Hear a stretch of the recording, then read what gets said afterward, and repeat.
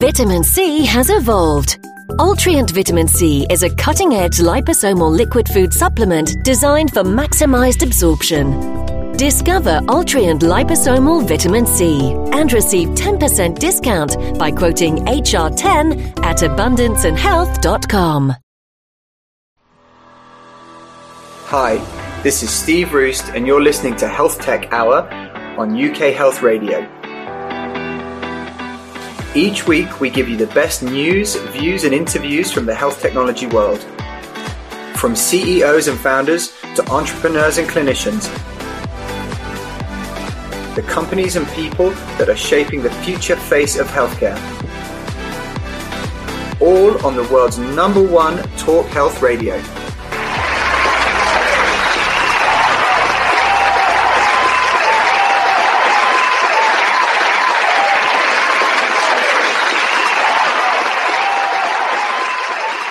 Hello and welcome to HealthTech Hour on UK Health Radio. My name is Steve Roest, and each week we bring you the best news, views and interviews with the leaders, founders and clinicians who are shaping the face of the health tech revolution in the UK and beyond. I am a founder and CEO of a health tech company myself, and I am passionate about the people and companies who are changing the world. Before I introduce this week's guest, as always, I'd like to remind you to please follow us on social media. It's at HealthTech Hour. And also please follow UK Health Radio, which is at UK Health Radio, to stay on top of all of the great content that's coming up on the station. So on to today's guest, Keshav Sankla. Keshav might very well be the youngest person to ever head up an AI department at a digital healthcare company anywhere in the world. He created and then has been running the AI division at Solutions4Health from the age of 21. And among other successes, their groundbreaking stop smoking AI called Bella just won gold at the Digital Impact Awards.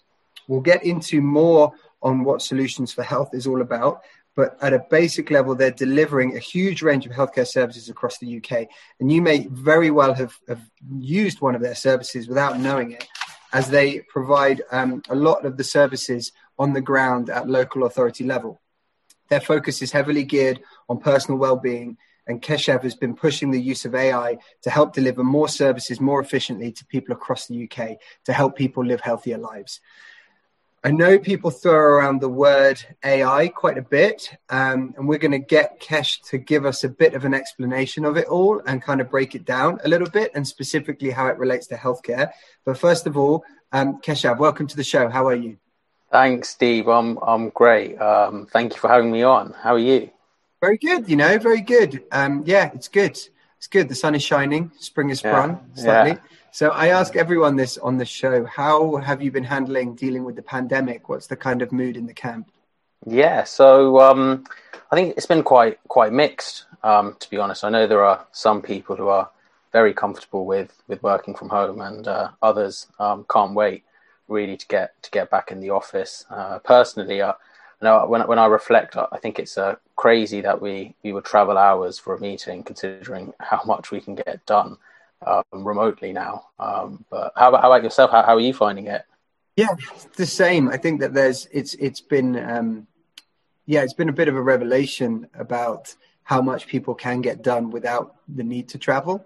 I think that, I'm quite a social person, so I'm quite looking forward to going back into our lab, which is in Cambridge, where PocDoc's developing a range of blood tests that you can do with your smartphone for cardiovascular disease and diabetes, as well as doing all of the COVID-19 work that we're doing. So, it's been tough to not be able to go in there and be with some of the people that we've got working for us and that kind of thing. Yeah. But look, it's all in the greater good. And what has been, we had a baby actually in November. Oh, so congratulations. I think what's been interesting of during the time, I don't know whether you felt the same thing, but the world's changed. I mean, before COVID, there was a bit of a stigma about children running into work calls and, all that type of stuff. Whereas now that's just gone. I mean, our new baby's been on, goodness knows how many work calls. Nice. No, absolutely. I think we've all managed to kind of connect a little bit more deeply. Obviously you're inside each other's kind of homes and rooms, and definitely it's been very interesting. Yeah, And from you and your team, have they been comfortable working remotely? Has that been okay? I mean, because I imagine you're very geared around the digital world anyway. So, given your subject matter. Yeah. Okay. It's a bit of a mix, to be honest. So our technical colleagues are really happy. They're always working kind of remotely anyway. They were, very comfortable working from home. Some of our kind of public health colleagues are more keen to get back in the office and kind of be around people again. I know obviously our colleagues who've had children and they've needed to kind of put up with homeschooling. That's been a little challenging, but obviously schools are back, so they're a lot happier now. So as regular listeners will know, the show, generally we do the show in 3 parts, which I know we talked about before, but just to remind you and everybody, the first part is more of an origins kind of thing. So how did you get to be doing what you're doing? The middle part is what you're doing right now, which is changing the world of healthcare specifically. And then the final bit is what's coming in the future. And then, whether or not we want to kick around a few additional topics if we've got some time. But actually what I'd like to do to start with, before we get into your story, I want to take a step back and just cover off some basic explanations, if that's okay. Okay, yeah. Just so we can kind of set the groundwork before, we dive into all of these things, and then, we have lots of kind of terminology flying around. So when people talk about, or what do you believe is meant, or what do you mean when you talk about AI, so artificial intelligence? What does that mean to you, and what do you think it generally should mean to people? Yeah, so kind of artificial intelligence obviously is captured the imagination of a lot of people now, and it's been around for a long time. But recently, the advances in kind of computational power and the data that we have, I think something like 98% of data has been created in the last 2 years, which is wow. Incredible. And so there's to kind of get some to kind of frame this in some definitions. So when people talk about AI, there's strong AI or general AI, which we haven't got to yet. That's kind of the human being equivalent. What you've probably seen in sci-fi movies and stuff. And that's probably a little bit off that. But then there's kind of narrow AI. That is domain focused. That's algorithms used for a particular task. We can see it sometimes it's everywhere really. On if you watch Netflix, kind of recommendation algorithms on Amazon, on Facebook. It's really everywhere. So there's even within kind of the space of narrow AI. There's a range of kind of complexity on that landscape. You can get for some kind of conversational AI, you can get flow-based kind of systems, which a lot of people use the term rule-based systems, which I'm not kind of particularly keen on, because essentially everything is rules, right? Everything has to kind of fit into the laws of physics. So there's flow-based systems, and that's kind of mainly script-driven, and you still use this natural language processing to be able to understand what someone's saying, so they can speak freely, and the computer can give a response. And then there's more kind of complex intent-based systems, so that essentially tries to work out the intention behind what a person's saying. And that then in the landscape of intent-based systems, there's varying complexity. So it could just be from, I want to buy shoes, so the computer knows, okay, this person's show them results for footwear, and they're looking to make a e-commerce decision. And in some cases, like what we're doing and what we're using, it's a bit more complex, where you're really trying to learn about person's behavior and what drives them, and what else kind of their interests and their intentions are. People are complex, and behavior change is an extremely complex area. So that's a quick kind of overview. Good. Well, I've got some follow-up questions. Yeah. Don't you worry. So, I guess one of the questions I have is where's that boundary between basically a decision tree, which you can program, which says, well, if the user says this, do this, and if they say that, do that, which I don't think anyone would really class as kind of artificial intelligence. That's almost like a pre-programmed question response. where's the boundary for you between something like that and what you might call narrow AI, whereby, for like within, your products were doing it within smoking, but within a particular category, where does that boundary sit? Yeah, so really a lot of those kind of more simple structures. I think some developers might be still keen to call it AI because of the natural language processing involved, but it's certainly far less complex than other systems, and they tend to kind of be flow-based systems where there's a script that's followed, and the AI kind of follows that, like you mentioned there. And then there's kind of other based systems. These are, I guess, where I draw the line where the kind of complexity starts to increase are when there's intent-based systems.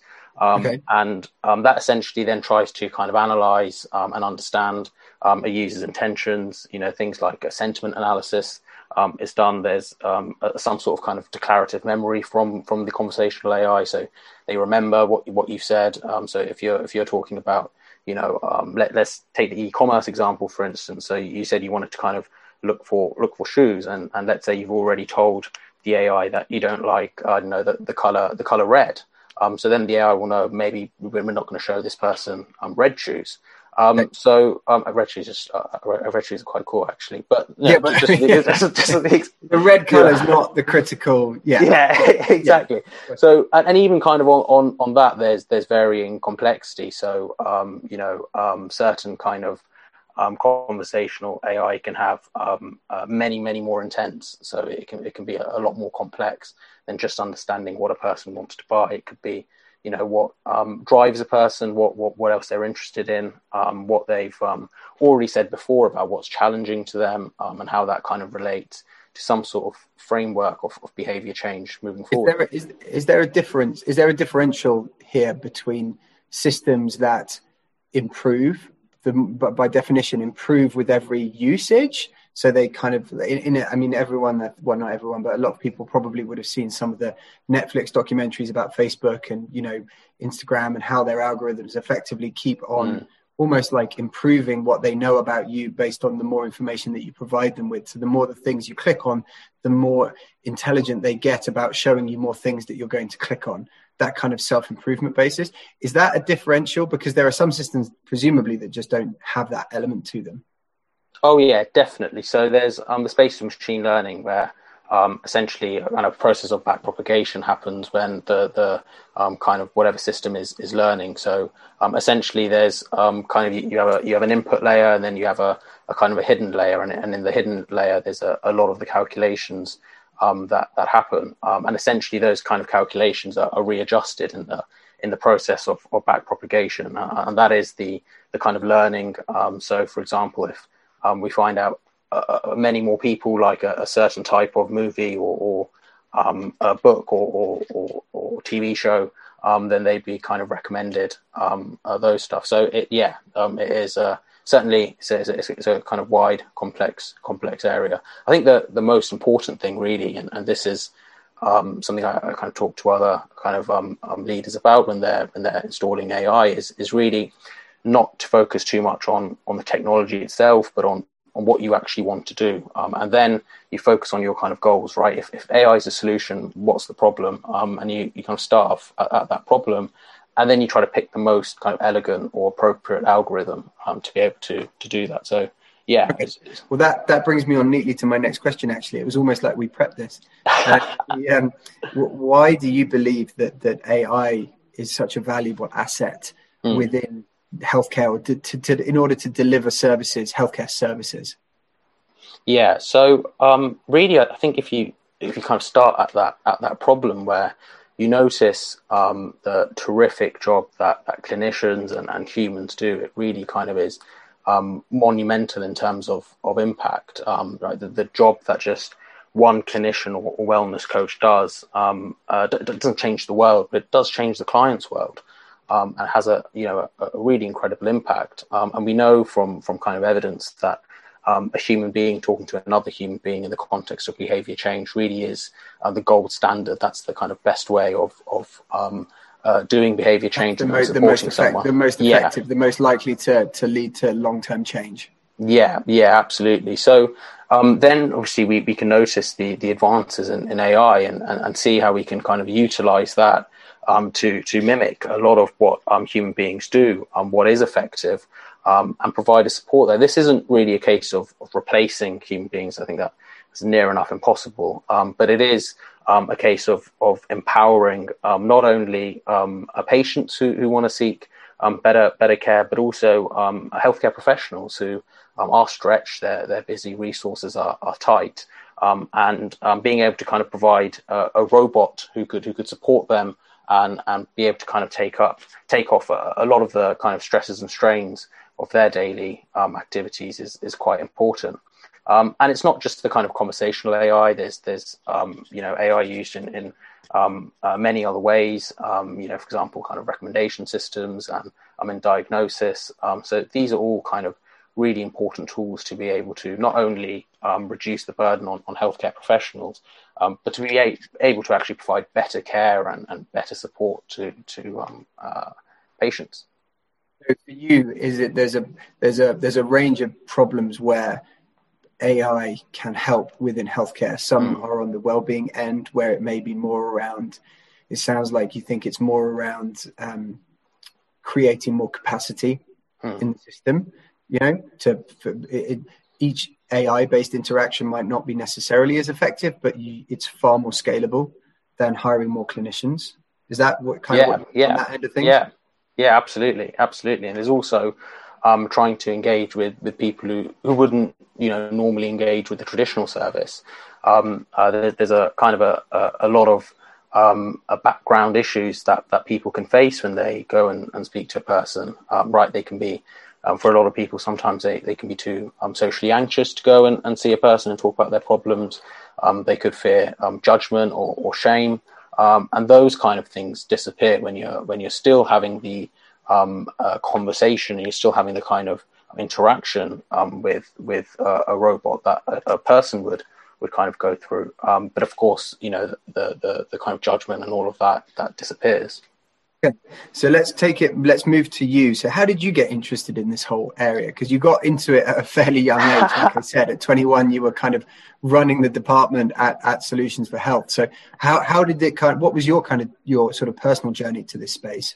Yeah, so I've always been kind of interested in technology and philosophy, really, not kind of theology or semantic philosophy, more questions around eudaimonia and flourishing and what it means for one to live a good life.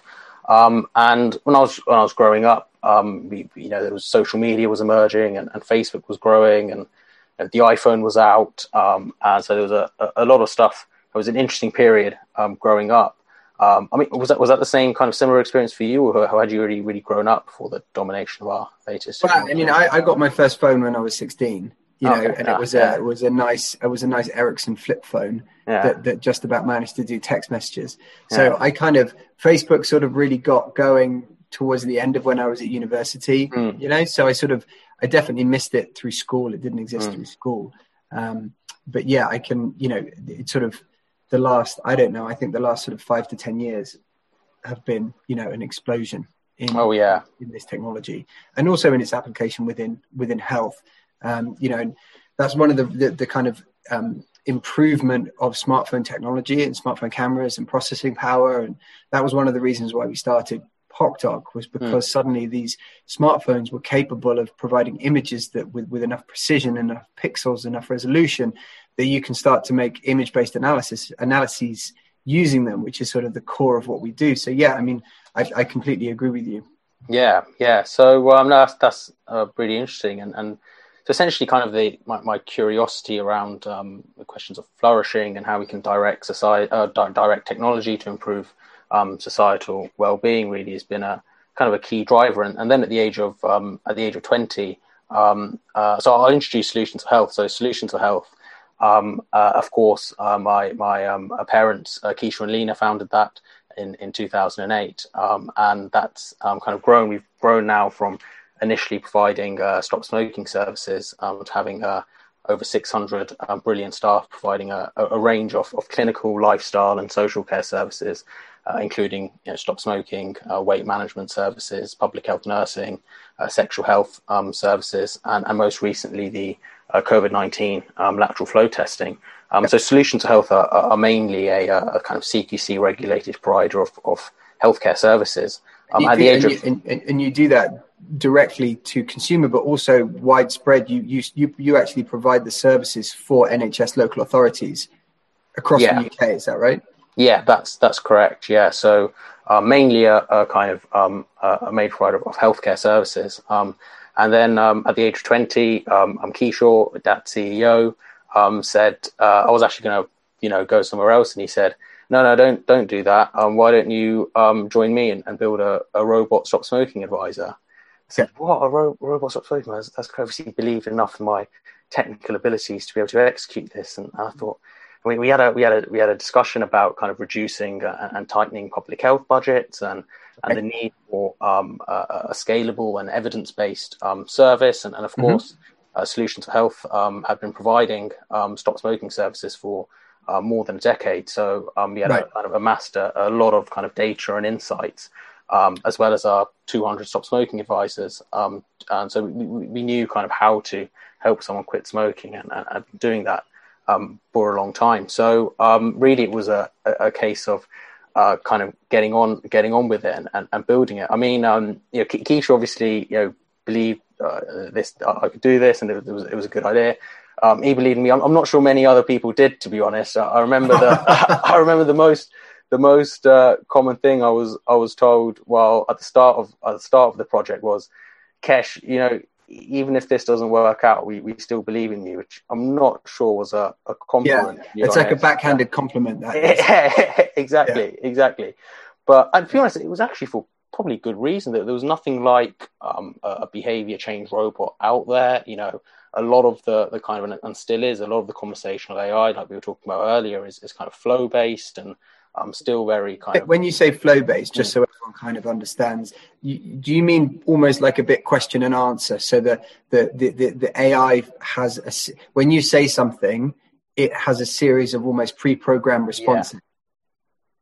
Yeah, absolutely correct. And also kind of other conversational AIs weren't ever trying to engage in a sort of deep and serious way with a user to try to change their behavior, to learn more about them.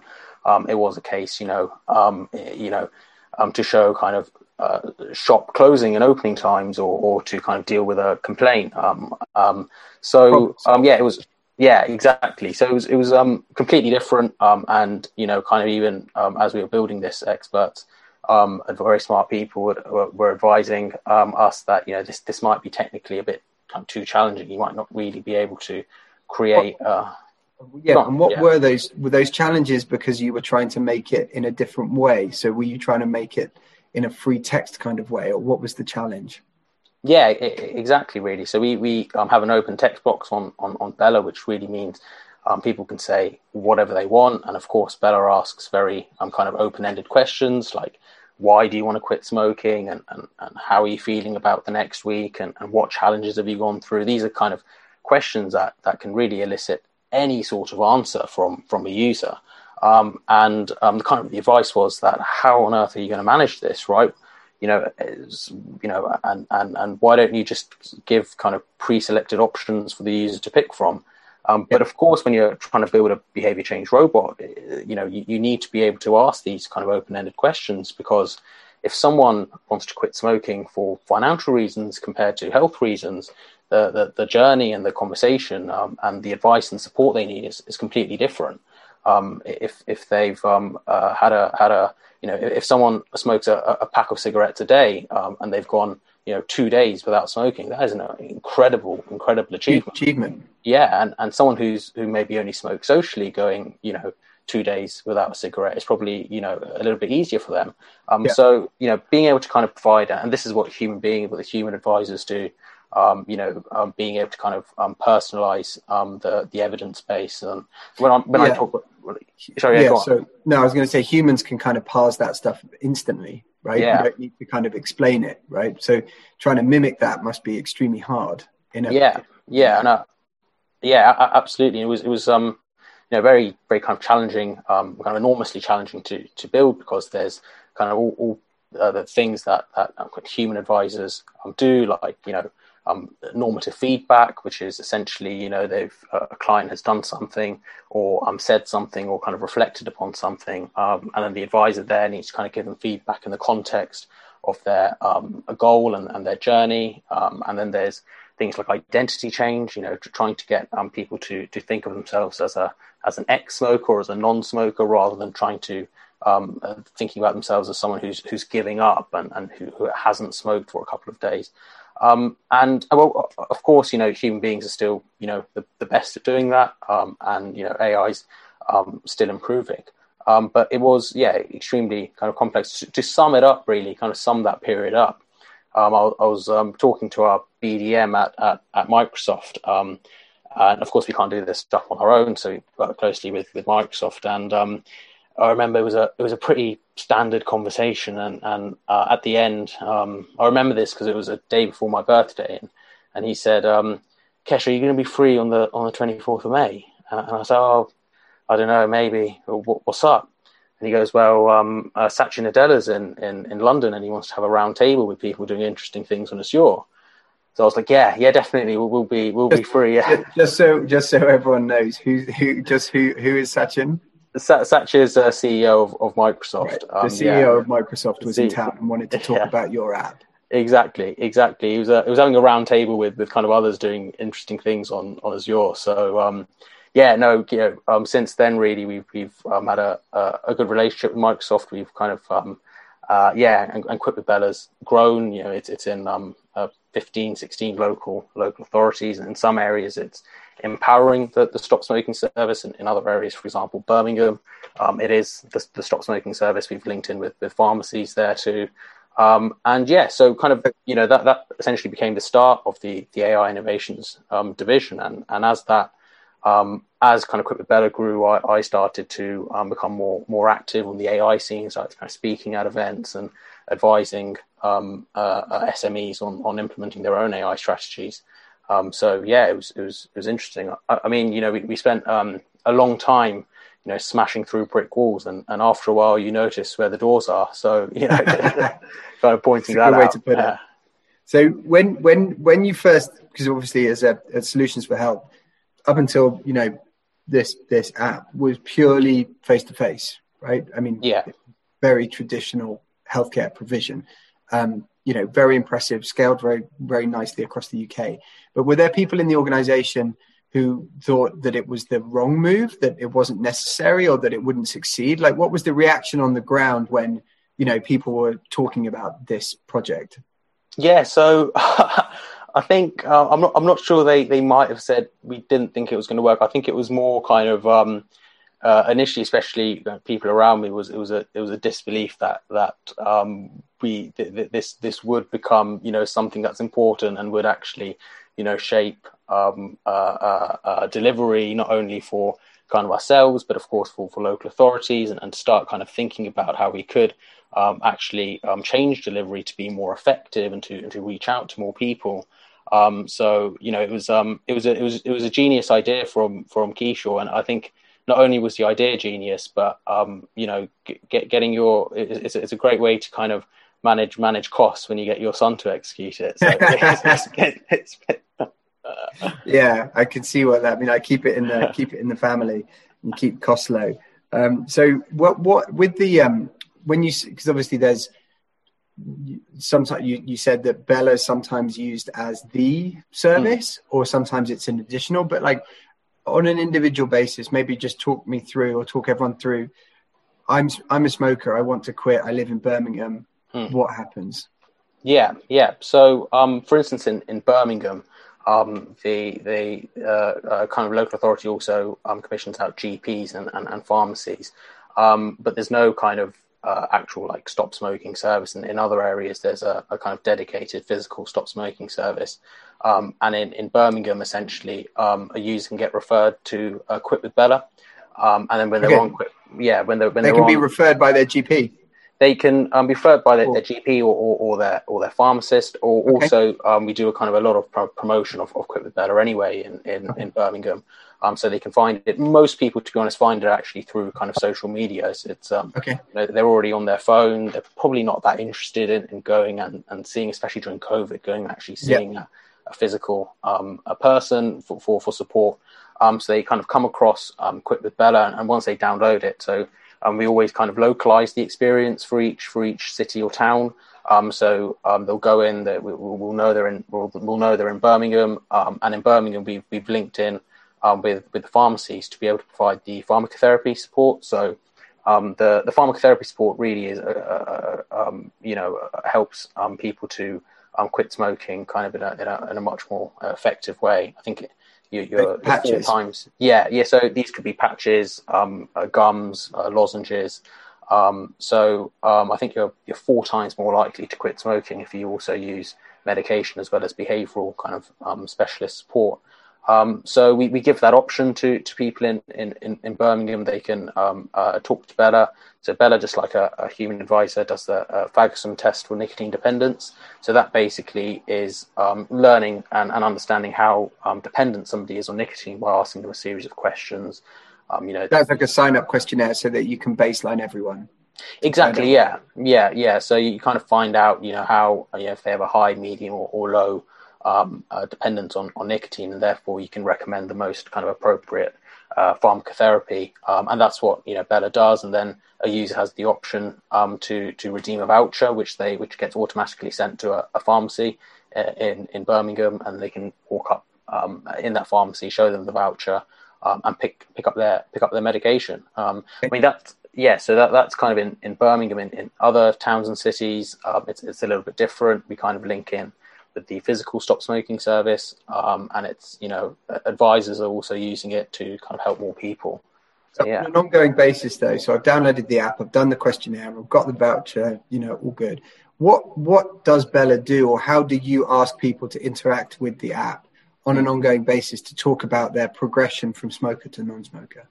Yeah. So Bella essentially has a conversation, kind of similar to how an advisor would have a conversation. So once the kind of a user sets their quit date, and actually before that, quite importantly, Bella and the user talk about why they want to quit smoking, which is really important when the user does go through challenging periods in the future, and they kind of need to be reminded on why they started and why they actually want to quit. Those things get stored in the app, do they, to be referred to later? Okay.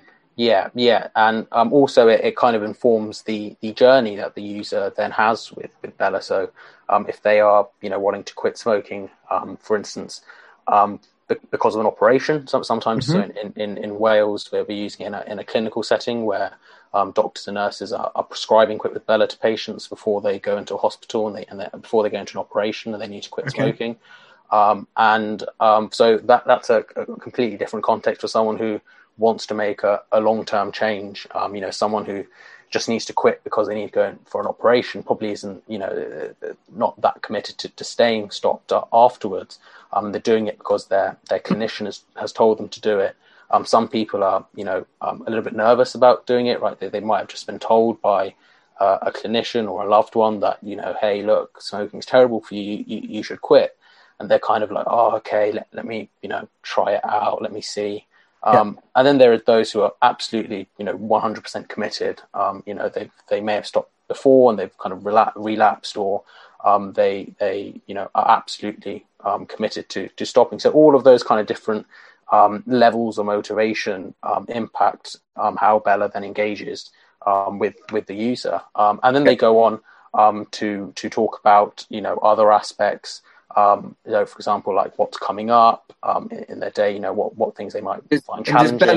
Does Bella prompt them to do these things, or are you asking? Are you sort of? I guess how much are you relying on the user proactively thinking, "Oh, I'll talk to Bella now," versus Bella saying, "Hey, it's been 2 days since you opened the app. What's going on?" sort of thing. How do you find that balance? Yeah. So really, we kind of leave it up to the user in terms of how they want Bella to engage with them, right? Because we know kind of people are different. Some people don't want to be bothered by Bella. They turn notifications off. They want to talk to Bella when they want to talk to Bella. So in the conversation, Bella will ask questions like, how are the last few days, or have you got upcoming challenges in the next week? So it's up to the kind of user then to engage with Bella and talk about that. And some people love the notifications Bella sends. So Bella will send a notification saying, Steve, how are you feeling today? Or remember to smile. Remember to enjoy the experience of becoming healthier. So there's kind of different ways we do that. Okay. And why, out of interest, right, did your I guess your father and your boss, why did he pick, of all the services that you provide, which are so varied, and arguably quite a lot of them might be well suited to an AI solution? So I know you do a huge amount in well-being, in healthy eating, in exercise, in cardiovascular health. Why did he? What was there a particular issue or a particular opportunity within smoking that lent itself to this solution first? Yeah, so you're definitely right. Smoking was the first kind of application that we did, and we probably had probably say the most amount of experience with smoking cessation, and also, to be honest, it was a kind of great place to really kind of get a proof of concept of being able to synthesize expert insight and data, as well as kind of advances in technology. But now, as kind of linking on to what we're doing now, really. So we can now have a wellbeing suite, and that kind of has something for everyone. So it covers the early years from 0 to 5. We have something from ages 5 to 10. We're building something for teenagers, secondary school students from 11 to 17. And then we've got, healthy habit applications for adults too. So the aim is to have now something for everyone, really, and to be able to provide wellbeing solutions that are holistic at scale. Okay. And I know we're going to come into some of those services a bit later in the show. Yeah. But why did was there something that happened where you guys felt like an AI would really help within smoking? Was it, going back to the beginning of the show, was it because you realized there was a need to scale services beyond what was currently available with the face-to-face opportunity, or was it more recognition of a need to provide services to local authorities more efficiently, or what was the kind of, what was the background to that decision? Yeah, so kind of a bit of both, really. We still live in a time where 70% of smokers who smoke want to quit. So that's a pretty large number. You think about any kind of product, 70% of those people using that product want to stop using that product. And it's interesting. I think there's surveys done by ASH, so ASH Action on Tobacco, and I think they did some surveys in recent years, which showed actually as kind of that the smoking prevalence reduced, the demand for smoking cessation services increased. So even though less people were smoking, there was actually a greater demand for people to have. So more of a momentum, services. Right? When people see other people quitting, there's more of a momentum for them to quit. Yeah, absolutely. And there's been a huge kind of culture change as well. Obviously, that's been impacted by a lot of the kind of campaigns that kind of health authorities do. But there's kind of there used to be a time where smoking was cool, and actually even kind of before that, even in like the 1930s to the 1950s, if the doctors were recommending smoking, right? If you went healthy. Yeah, exactly. If you went to go see your doctor, and you had a complaint, the doctor would say, "I know your problem. You're not smoking enough." So, even exercise, right? You'd see someone running, and someone go, "What is that strange person running from?" So we've come a long way in a short period, and I think people now, certainly expectations around how to be healthy and access to, especially with kind of technology improving so much, right? People kind of want things on demand. They also want it personalized, and rightfully so, because technology means we can actually do that now. Yeah, absolutely. So, and with these sort of solutions, AI in this context, I sort of feel like, having spoken to David Crane from Smoke Free last week, and a couple of other kind of people in this area, there's a combination, isn't there? I think of the technology, but then also the content that you sort of communicate via the technology. So it's all well and good building a conversational system, but if you're saying the wrong things or you're using the wrong behavioral change theories or principles or philosophies, it's not going to be that effective. So how have you built up that content? I think I've got a good view on you guys, the technological sort of capabilities, but how did you build up and make sure that the theories and philosophies and mechanisms you were using would be effective through Bella? Yeah, so it's a really great question, a very important question too, because you're absolutely right. The content and the kind of healthcare expertise really is very important. Right, you can have all the best technical expertise and technical features, but without that kind of healthcare side, you won't be effective. And the most important thing is helping people quit smoking, is actually building something that's effective. So Solutions4Health have been providing stop smoking services. These are the physical gold standard face-to-face services for more than a decade, and everything's kind of based on the NCSCT evidence guidelines, the NICE evidence guidelines. So that's what our advisors are trained on. So they essentially go through a training program, and we've had so to kind of break it down, we've had there's two kind of different. There's more than two different types of experts, but we can broadly group experts in kind of two different ways. The theoretical experts, who are trainers and also spend a lot of time in kind of university hallways and things like that. And then there's the practitioners. So we've worked with both the people who've trained stop smoking advisors.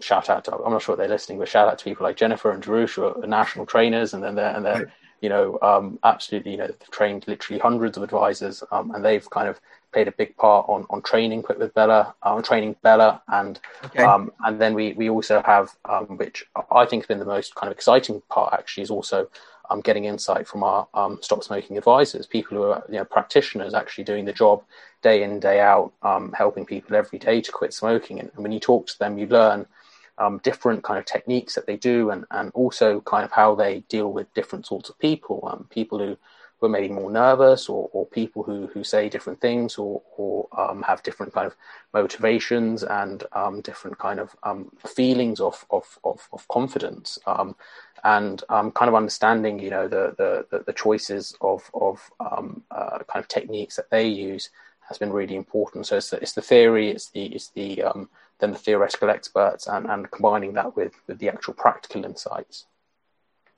And kind of following on from that, how do you monitor the system? I think maybe it's obviously, within stop smoking, it's not necessarily quite as clinically critical as if you were using AI in a different setting, for example, I don't know, to advise people about what medications to take, or as part of, I know that, there's a lot of use of AI now in analyzing MRI scans, so that in theory, they are as effective or more effective than doctors at finding tumors and things like that. But how do you monitor the system to make sure that it's not giving wrong or less than desirable responses to people? Yeah, absolutely. So we're always kind of monitoring how Bella's behaving in certain situations, as well as monitoring user feedback, which is really important. And we kind of work with our stop smoking advisors and experts to be able to keep monitoring that, but also the success of Quit with Bella, the understanding if it's working or not, which is probably the most important thing, is very similar to how face-to-face services run. So essentially, there's something called a 4-week quitter. So that's someone who's gone 4 weeks since their quit date without a cigarette, and then there's a 12-week quitter. So Bella essentially asks the user every week, have you had a smoke-free week? And when they say yes 4 times in a row, they're a 4-week quitter, and they say yes 12 weeks in a row, they're a 12-week quitter. And we obviously kind of monitor the uptakes and the kind of results.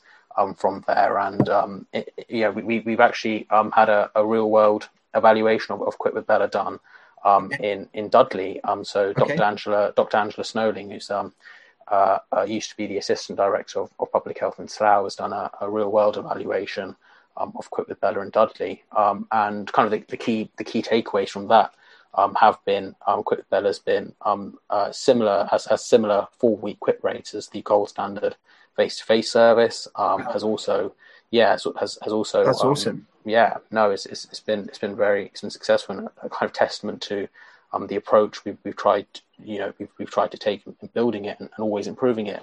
And it's also reached out to people who wouldn't normally engage in a traditional stop smoking service.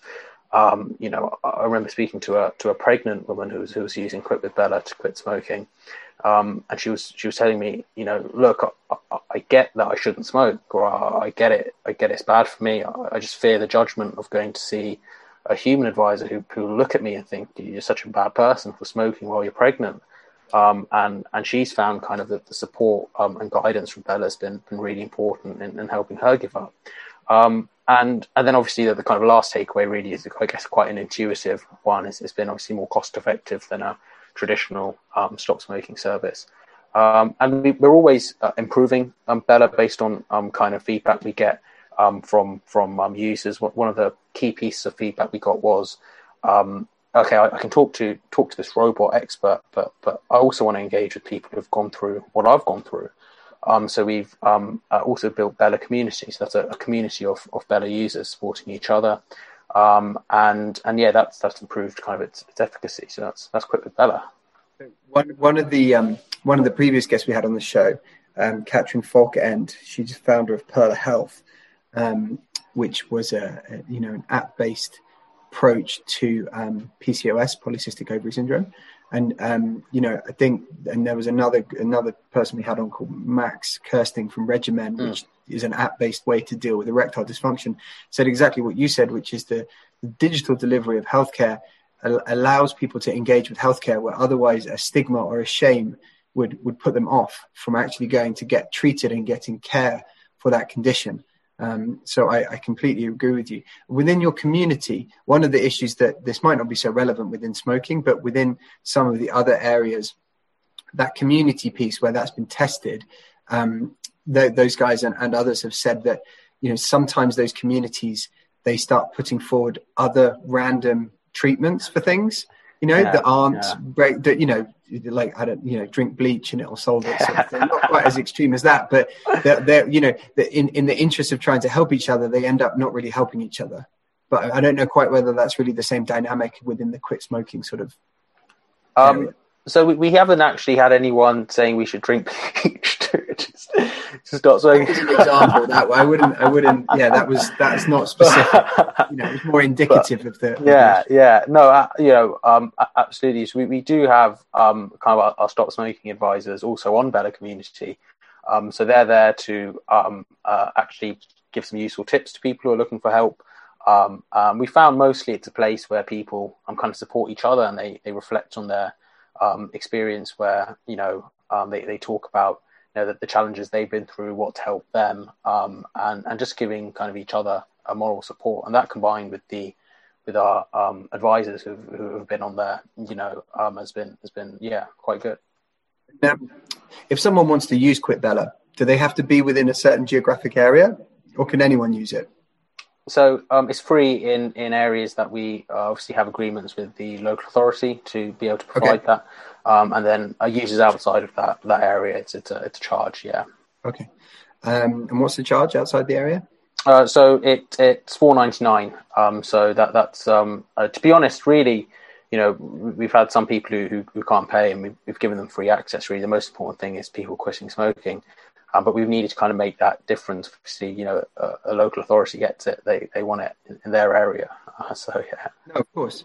And $4.99 is cheaper than a pack of cigarettes, I think. There you go. Yeah. So with your other areas, let's go into detail a bit more about the suite of services that you want to offer on the wellbeing side of things, and specifically how you think AI or this kind of health tech element can help deliver those services. So, wherever you want to start, I know you divided it up by age group, but what are the problems that you're trying to solve, and how are they being solved, or how are you going to try and solve them with AI as opposed to just face-to-face kind of delivery? Yeah, absolutely. So I think, to start on why would we want to use a kind of technology, and why would we want to use kind of AI to support people? Really, it's to be able to kind of deliver something that's evidence-based, something that can successfully change behavior, but to make that accessible and engaging.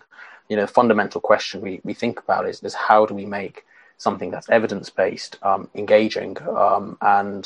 So to start really at the start with the early years stuff. So we know the kind of early years between 0 to 5 are formative and play a critical role in laying the foundations for future health, economic and social outcomes. And it's difficult for new. So you're a new parent. How's it been? I'm not a new parent. It's not our first radio. Yeah. Before, but yeah, I mean, it's stressful, worrying, but exciting at the same time. There's a lot of you want to make sure that you're trying to do everything you can for the development of your child, and but I don't know, you don't want to necessarily, you sort of feel a bit guilty for not doing certain things, or if you do things where you weren't supposed to do them. So having some kind of pathway to follow, I think, would be very helpful. Yeah. So Steve, you can download Ask Teddy. So essentially, Teddy's a robot expert across 12 different domains. So we really take a holistic approach to the early years well-being.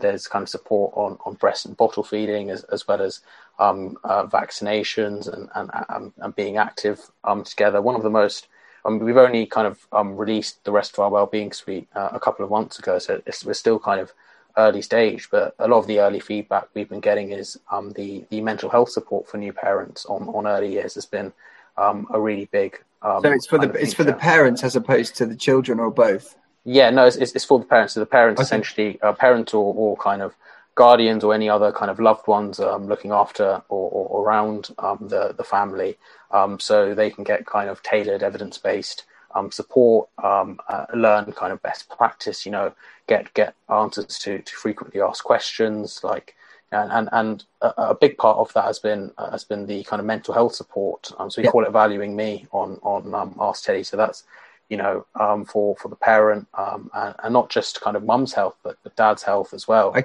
can definitely see where for first time parents, like that would be really incredibly helpful. Not to say it's not helpful, for other parents, but particularly the first time when anxiety is an all-time high and knowledge is at an all-time low.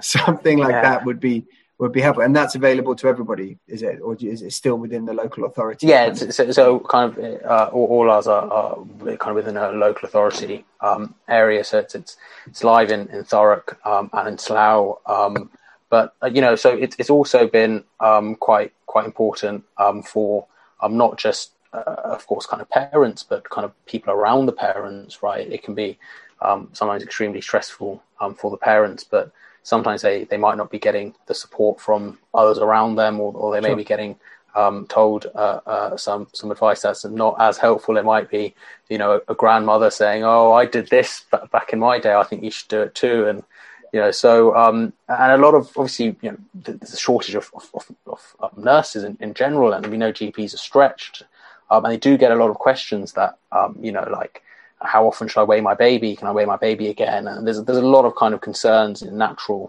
questions and concerns that parents have that Teddy deals with. And there's a huge kind of 9.5% of reception age children are obese. The UK has recently lost its measles-free status due to a fall in rates of MMR immunisations.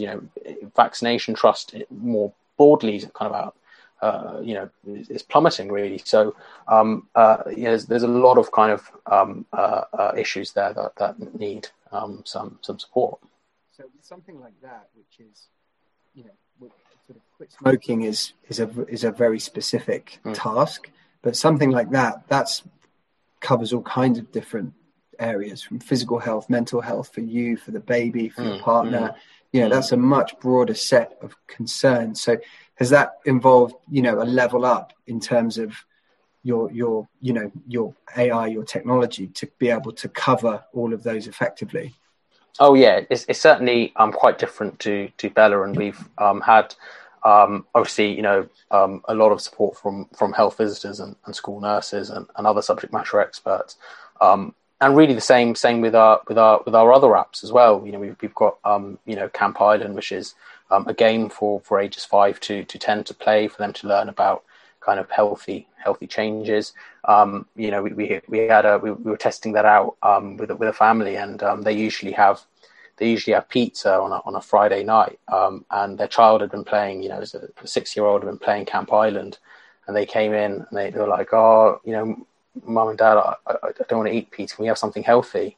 And the family were shocked. They're like, oh my God, you love this stuff, so learning how to kind of be healthy, and that's what that really impacts the entire family. And we've obviously for older adults and parents as well, we have Shape Up for Life, and we have other things kind of developing. So I'm really geared around trying to take a holistic approach to wellbeing and being able to provide accessible, evidence-based support on demand.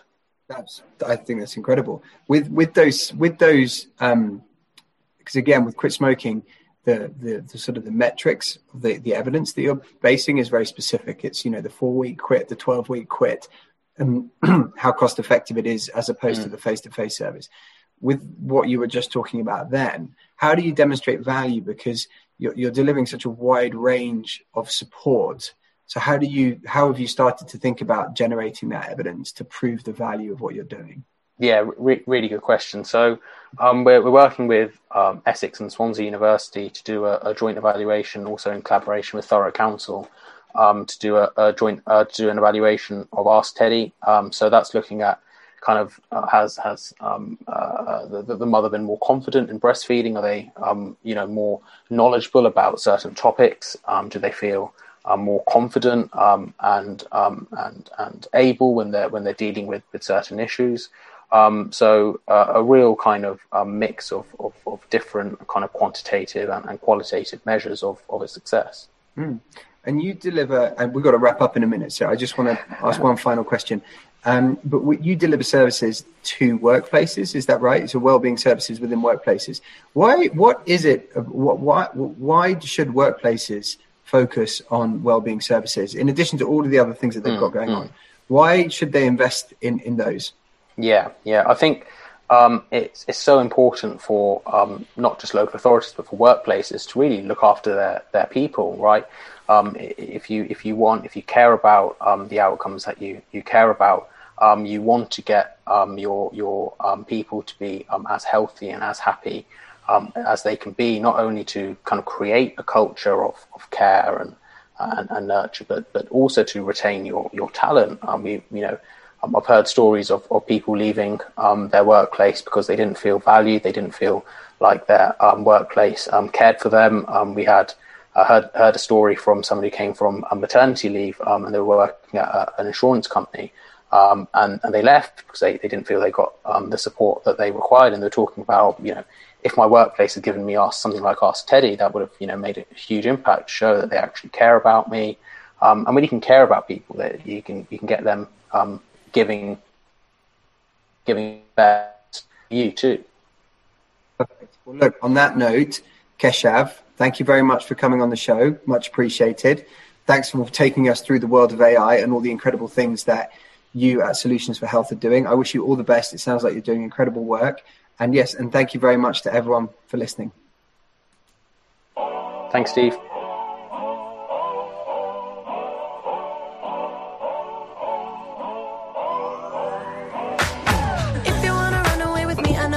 And I could take you for a ride. I had a premonition that we fell into a rhythm where the music don't stop.